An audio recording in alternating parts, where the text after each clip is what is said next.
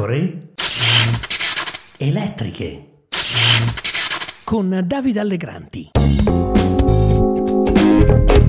Benvenuti, qui Davide Allegranti, nuova puntata delle pecore elettriche. Dopo le elezioni regionali di Lombardia e Lazio sta per aprirsi un caso Toscana, almeno per quanto riguarda il Partito Democratico. Manca ancora un anno e mezzo, è vero, ma nel PD c'è molta agitazione, complice anche il congresso nazionale per scegliere il nuovo segretario. Si vota alle primarie del 26 febbraio. Per questo dalle iniziative dei circoli arrivano spunti interessanti per il PD che verrà e che dovrà confrontarsi con le prossime elezioni amministrative della prossima primavera. La settimana scorsa alla Casa del Popolo di Vingone a Scandicci in provincia di Firenze, a un'iniziativa con Emiliano Fossi e Peppe Provenzano, l'assessora regionale all'istruzione Alessandra Nardini ha attaccato duramente la gestione politica del PD degli ultimi anni a livello nazionale e non solo.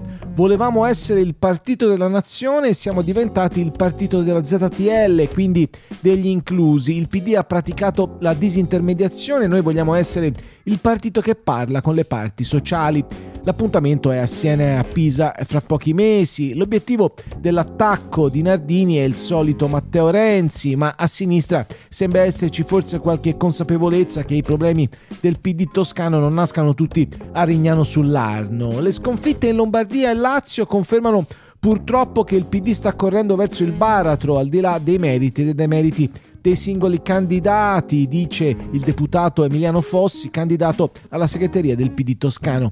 O si cambia o si muore, se andiamo avanti così rischiamo di perdere anche la Toscana nel 2025. Il partito va rivoltato a fine di bene per farlo rivotare, perché se andiamo avanti così rischiamo di sparire, ha aggiunto ancora Fossi, ex sindaco di Campi Bisenzio. Lo chiedo soprattutto a chi ha guidato o chi ritiene di aver guidato il PD finora, ma non siete stanchi di perdere? Perché io sì. Da morire, ha scritto l'aspirante segretario regionale del PD toscano in un tweet. Siamo ridotti a usare lo schema usato da Renzi anni fa, chiede ironicamente in risposta l'ex deputata del PD Elisa Simoni, che pure sarebbe politicamente vicina a Fossi. Un compagno molto serio giorni fa ha detto una frase che vorrei tornasse a essere del PD. Le responsabilità di una classe dirigente sono collettive se si fa parte di quella classe dirigente, ha detto ancora Elisa Simoni.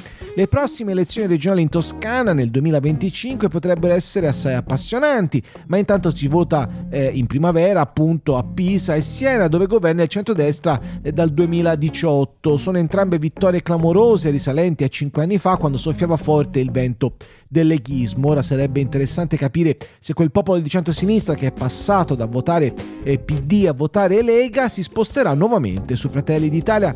Per il mio libro reportage su Pisa, come si diventa leghisti, trovai soprattutto nelle periferie e nei quartieri popolari molti ex elettori di sinistra che avevano scelto Matteo Salvini considerandolo capace di rappresentare gli ultimi e i penultimi. Oggi potrebbero essere attratti dalla leader di Fratelli d'Italia, un po' in questo momento come tutti.